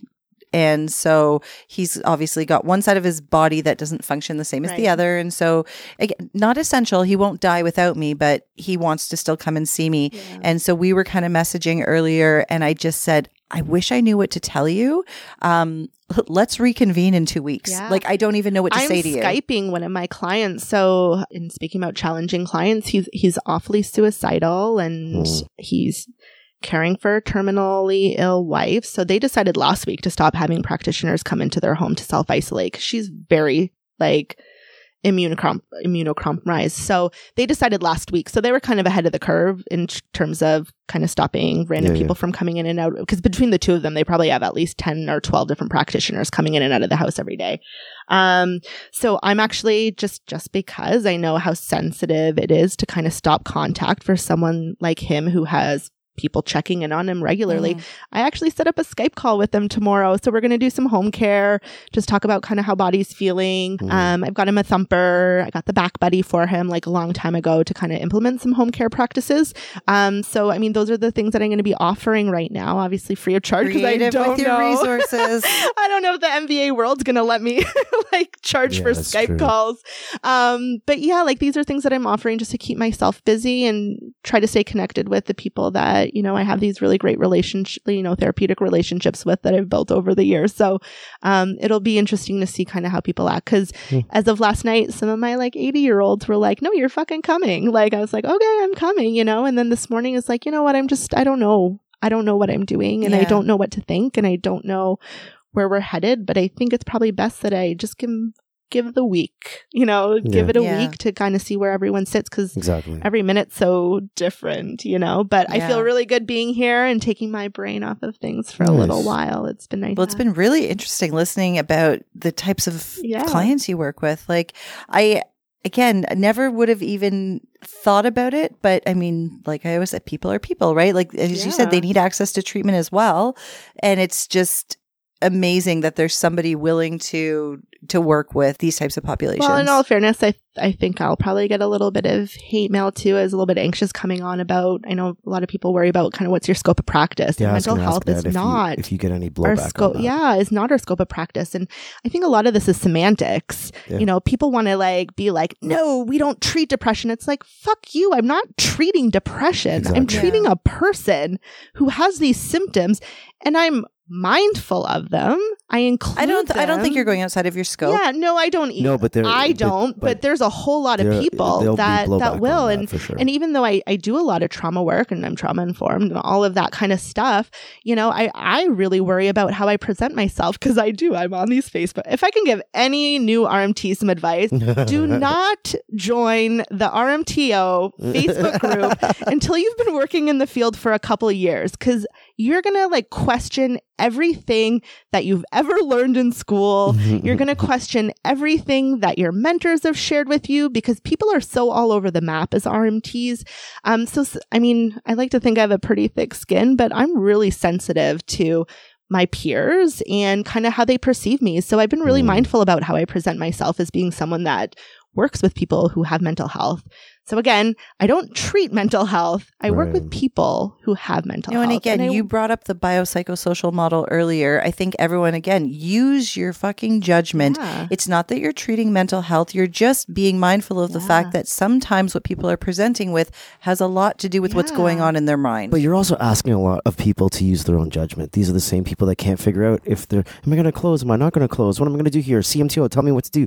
There's obviously an issue with your ability to use your own judgment. I think that's Especially, human I think nature. the people that think the CMTO is gonna like pay them for not working. I'm like, do you even know what the CMTO Exactly. does? It's so. Like, I If just anything, they're going to increase stay our off fees. Facebook. So yes, I understand your apprehension 100%. Yeah. So yeah, and that was a big fear about coming out here. I know I talked to my partner about it a lot, just being like, you know, because he knows, because at least once a week I'm like, check what this happened on this Facebook group, you know, and he's like, you guys are fucking mean. I was like, we're not though. I like It's to insane. Think we're not. It's really interesting to watch. Like I can just sit there all day and read some shit. The last 24 hours, honestly, I can't even take my eyes off of it as much as I know it's really important to.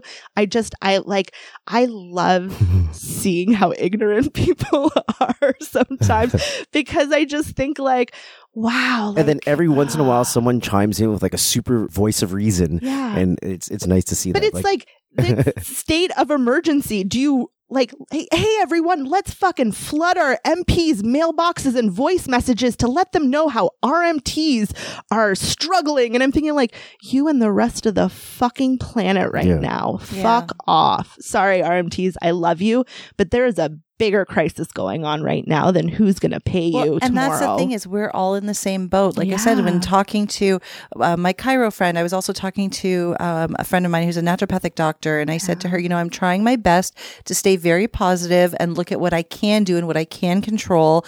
And, you know, just try to carry on life as normally as possible because there's so many question marks. And she just wrote, we're all in the same boat. Yeah. And that was it. You know, like I we're know. all and we're so conflicted struggling. because like you said, like we've been using high standards, like we should be using high standards of practice. Like Yep. I shouldn't be transmitting diseases when I come see you any other day of the exactly. week. And I felt sick for everyone who was so defensive that they needed to post like a message about their cleaning routine. Like, yeah. Thank you for guys, saying that. please 'Cause we don't talked do about this a lot. We purposely I didn't either. I wanted to. I probably wrote out 20 different messages over the last 48 hours and didn't post one goddamn one of them because I was like, why should I feel like I need to tell you that I wipe my table, that Yeah. I use, I do that every fucking Exactly, time. exactly. So I just, you know, I feel sick for people that feel defensive that they have to share those types of things with their community, that they feel like they have to, you know, like say like, we're ramping things up. And it's like, okay, but we'd expect you to. Don't, But I think they Yeah. just felt that they had to follow suit. And I understand I know. because we also decided not to do that because, Yeah. as I said, when you came in here, sort of half jokingly, but seriously,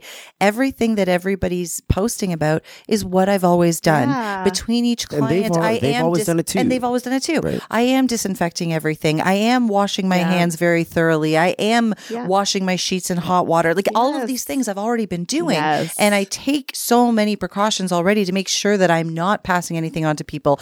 I cancel my clients when I'm sick, regardless of what the illness Yeah, but is. you know, on the other side of that is you have your patients who don't know of all these things that you might do. Well, exactly. so And that's why I'm saying I they wanna be understand the need because companies assured. like Sephora, Starbucks, Old Navy, like all of these places are sending out messages to the general public of everything they're doing. I honestly, I feel like at least a dozen emails I've gotten from companies, it's like laughable. Like I got an email from like a casino app that I play telling me how they're handling the COVID-19. I'm thinking like, Yeah. I'm just like collecting I points because I want to go to Vegas. I saw and this you give in- me free stuff. I saw this in one of the massage groups when people were upset that the CMTO didn't have much correspondence. Someone posted like, "Hey, if Swiss Chalet can email me and tell me what's going on, why can't the CMTO?" It's so true. It's so true.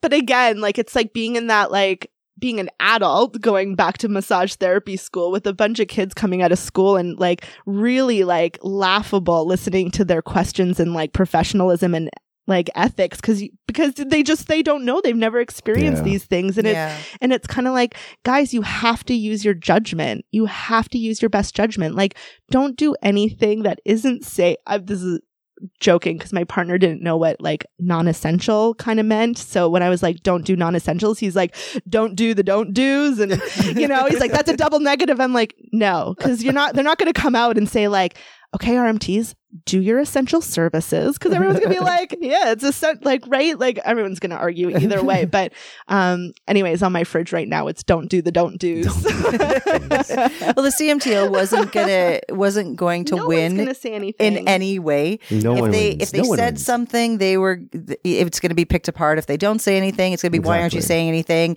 They sent out this, which basically was telling us to use our judgment. That pissed people off. So there's no winning. This misconception that if the CMTO said stop treating, then we're entitled to money. I don't know where this assumption is coming from right now, but it's really, I'm so glad you're laughing, Mark, because I really struggled with like not wanting to talk about this, but people are just crazy right now. Yeah. Everyone's panicking. Everyone's desperate. That's exactly being a crisis worker, I understand that people are saying things that they really don't mean, and everyone's just in a panic. But again, like, guys, let's give it a couple days. Let's kind of go with the flow. We're all in the same boat. Yeah. And the government's going to do something. Quebec's already offering like taxes can be paid like at the end of July. BC is offering lots of relief or stuff. So, I mean, it's coming, guys. Like, please do not bombard your government with nonsense right now while they're really trying to manage a crisis. That's my advice. And what do I know? But I really worry when I hear people that are harassing, you know, their local politicians right now about RMT issues. You know, I feel like and I don't feel like other professions are going mental like this. Maybe I have to jump on like physiotherapy boards. I know, but I doubt it. 100%. Some of them are. It's just we're flooded with RMTs. And on that note, I was going to say, you know, we talked about how RMTs are sort of being mean to each other right now. I mean, in general, it kind of happens. It doesn't have anything to do with this. Sometimes. I know, but we could talk about fashion. Everyone's like hating each other for 48 hours. It's so funny though, because since we've been doing the podcast and, you know, teaching the continuing education courses, I feel like I meet so many fucking awesome therapists that I'm like, you guys are so cool. Yet I get on Facebook and immediately I'm like, I hate you all. Yeah. Like, what's happening?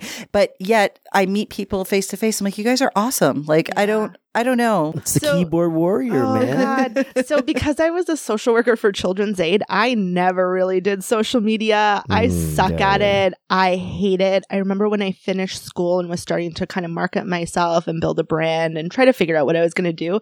I remember like, it was like 3 weeks of me like poking my partner, like, who the fuck posts about their fucking this and that? And he's like, oh, welcome to the last 10 years of everyone's life. Like I caught on so late. So I'm always just flabbergasted at people's ignorance. And yeah, so again, advice for new RMTs: do not join the RMTAO Facebook group unless you have a really thick skin. You know what it's become though, because you know how you always say it, because I do. I hate it. Like, it makes me feel so awful about myself every day someone does. But it's people doing it intentionally. You know how you always see when there's a post that you know is going to be controversial.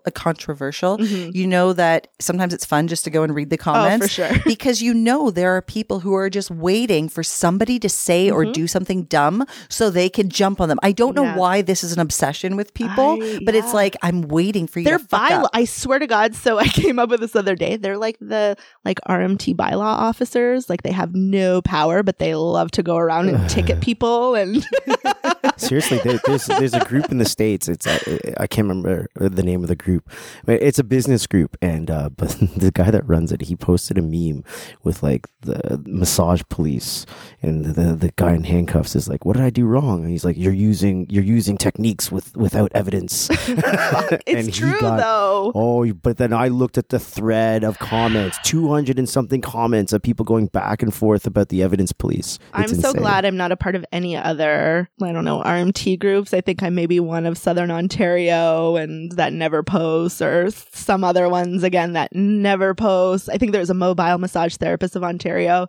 They never post. So I'm just kind of stuck reading this one Facebook group, and right now it's a shitstorm. And well, I'm not in any of them. Oh, you're so lucky. Because I mean, Mark and I, all of our business is together, right? Like, everything is together. So I feel like one of us dealing with this constantly is enough. Yeah. And if there's something really interesting, he'll show me and every once in a while I'll say to him what's going on in the massage world, and he'll show me some stuff, but I don't want to see it every day. Yeah. So I'm not in any of the Mark, groups. are you addicted to that stuff? Am I addicted to? A lot of it is for work though. Of course. Right? I mean, don't get me wrong. It's just fucking entertaining as But hell. you probably follow threads that are getting ugly, right? Oh yeah, You're checking in on them regularly. That's a big part of the enjoyment for me. Yeah. But it's also because we do the podcast. He wants to see what people are talking about. Exactly. So we get some. Sometimes I'll read something and it might give me an idea to say let's do something on this, or because I use Facebook a lot for marketing the courses. I gotta look around to see if anyone's saying, hey, does anyone know about this course coming up or this? And you are on top of it because I do. Yeah. I'll have to admit, I don't like listening to people talk, so I've never really been into podcasts. But I'm in my car for sometimes 4 or 5 hours a day. So it's I should probably listen to something that's educational and might kind of, that 1 year burnout. And you chose period. us. Yeah. That 1 year burnout period after after massage school where you're I can't take in anything else. Yeah. I just want to work. I just want to do my job. And then, as the year progresses and you're on these awful websites that are telling you there's no such thing as fascia, trigger points aren't real. I was what? My mind is blown. So then you start doing your research and you really want to help people and really understand injuries and stuff like that and recognize how humbling it is to be fuck, I'm so fucking stupid even after all of that schooling and those board exams. I really don't know anything. And in all fairness, how can you? Our brains take so many days to process information. How are you processing anything when in school you're learning 1,000 new things every single day? Well, and again, because research is always changing. Yes. And so this is what, I understand the evidence-based people getting on people about oh, there's no evidence, but it's, we're in the process of learning more things. Everyone's doing the best they can. And a lot of times it does come down to semantics. Yes. The way my treatment looks and the way somebody else's treatment looks might be identical. It's just the language we're using. Yeah. So, as long as RMTs are smart enough and use enough professional judgment to not make outlandish claims that, you can't support, I feel like we don't have to be so crazy and on top of each other, because a lot of what we're doing, even if there's not necessarily evidence behind it, it's helping people. And I say this so much as I'm like a broken record. I don't care if, the home care I gave my client was go outside, run around that puddle 3 times, jump in it and yell hallelujah. And they tell me whatever exercise you gave me worked. I don't care what it is. Hallelujah. If it's helping people. And there's, if it feels good, do it. If it feels good, do it. So I look at RMTs and I think we have this big spectrum of all these different things that we can treat with it. If you want to pull yourself into being remedial exercise and strengthening and mobility, that's incredible. And it's so incredible that we can do that in our scope of practice. But there's also this big piece of relaxation, or maybe a combination of both, or a combination of Reiki and all these outside things that have been used in the world forever. So I know, sorry. I love Reiki.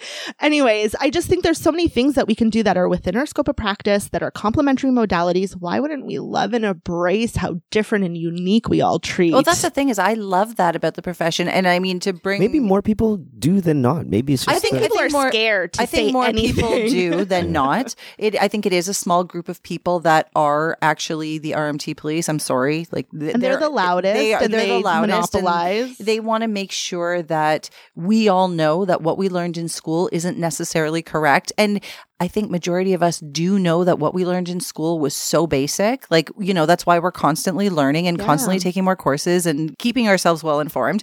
But it doesn't mean that what I learned in school isn't useful. Yeah. And that's the part that kind of annoys me sometimes. I don't feel like everything I learned in school was useless. Yeah. Absolutely not. But anyway, I think that we can talk about Brian Fulton for a second. We did the whole episode about the placebo effect. And what I loved about that is, he is very evidence-based. Everything that he writes about, I actually am Facebook friends with him. I know I always say I don't add RMTs to Facebook. I don't. Any of you who have a pending friend request to me, I'm sorry. It's nothing personal. I just don't.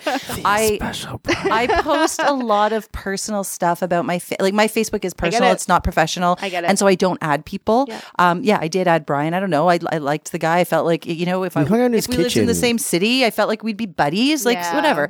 But what I loved about my conversation with him was that we know there's evidence behind the fact that the placebo effect is so real and so effective. And so when you have a client who's saying, I feel like I just want you to stick your elbow into my rhomboid, they won't say rhomboid, but you know what I mean? I want you to stick your elbow right here beside my shoulder blade. All of us are visualizing the exact same spot that every person asks you to nail your elbow into. So when somebody is telling you that they want that, even if you as the therapist know that that's not the concern, you can explain that to them. You can explain what they need and you can do everything you need to do. But at some point, just fucking stick your elbow in the rhomboid and I guarantee you will say thank you. So I have a whole theory too on self-injuring behaviors. I feel like there's some people who really love that deep tissue massage because they're really trying to escape and it's probably a part of their self-injuring behavior at some piece. So I'm super mindful about like making sure this isn't someone that's trying to get out of their head for an hour and they want you to physically hurt them. Well, yeah, no, I'm not saying go deep the whole way, but I get that. There's some people where, I'm like, oh, I did all this research on frozen shoulder. I'm going to do all these crazy techniques. Yep. And next week they're like, can you just do some goddamn GSM on my shoulder? It feels so much better. And there's times where even me, that's what I want. Like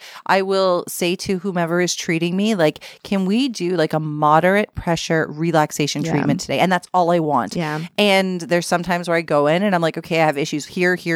Like, I want more of a treatment. And it's whatever the client needs that day, I'm okay with doing. And I will, of course, incorporate my knowledge, my best clinical judgment, and my own critical thinking. But I'm also listening to the person because, as you said, we're treating a person. It isn't just a body as much as sometimes you have to focus on the body because but it's a person. It is. And I'll be honest, when I get massaged, 90% of the time, I just want a relaxation massage too. And you might know that there's little therapeutic benefit in terms of what's actually physiologically happening with you, but psychologically. And I mean, if we're affecting you psychologically, well, full circle here, then we're affecting you physiologically. It's all connected. Let's be fucking real. relax with yelling at each other and know that we're all doing something good in the world and we're helping people in whatever way we need to help people. Yes. Amen. Enough ranting from me. Amen.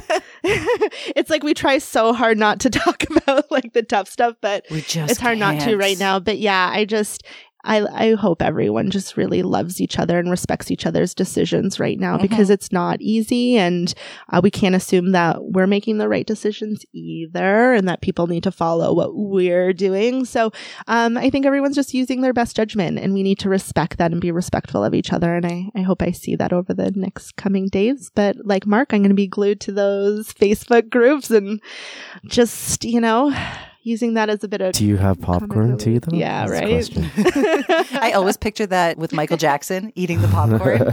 I've never seen that. Okay, I will send it to you. Okay, please. It's the best one because every time there's like a fight going on Facebook. I know which one. Is it the one from the... From Thriller. Creepy, creepy video. Yeah. Yeah, so I just picture him in his red jacket with the popcorn. I'm like, yeah. That's exactly what I'm here for. Oh, Facebook, you give me so much joy. I know, they give you so much content. I think I wanted to say before that you're pretty good at having kind of a podcast that kind of addresses something bigger that kind of comes up in the group. So I always appreciate I really like when we're ahead of the game and we've done something and then it comes out in a group. I'm like, yes. One step ahead. On the flip side, he gets super fucking critical of himself when an issue arises that he had maybe thought of a week ago, and then the issue arises in a group and we haven't recorded something yet. He starts beating himself up. Yeah, because that was just me being lazy and not getting on it fast enough, probably. You're allowed. Sometimes. You're allowed. Other people other than his wife need to tell him that because when I tell him that, it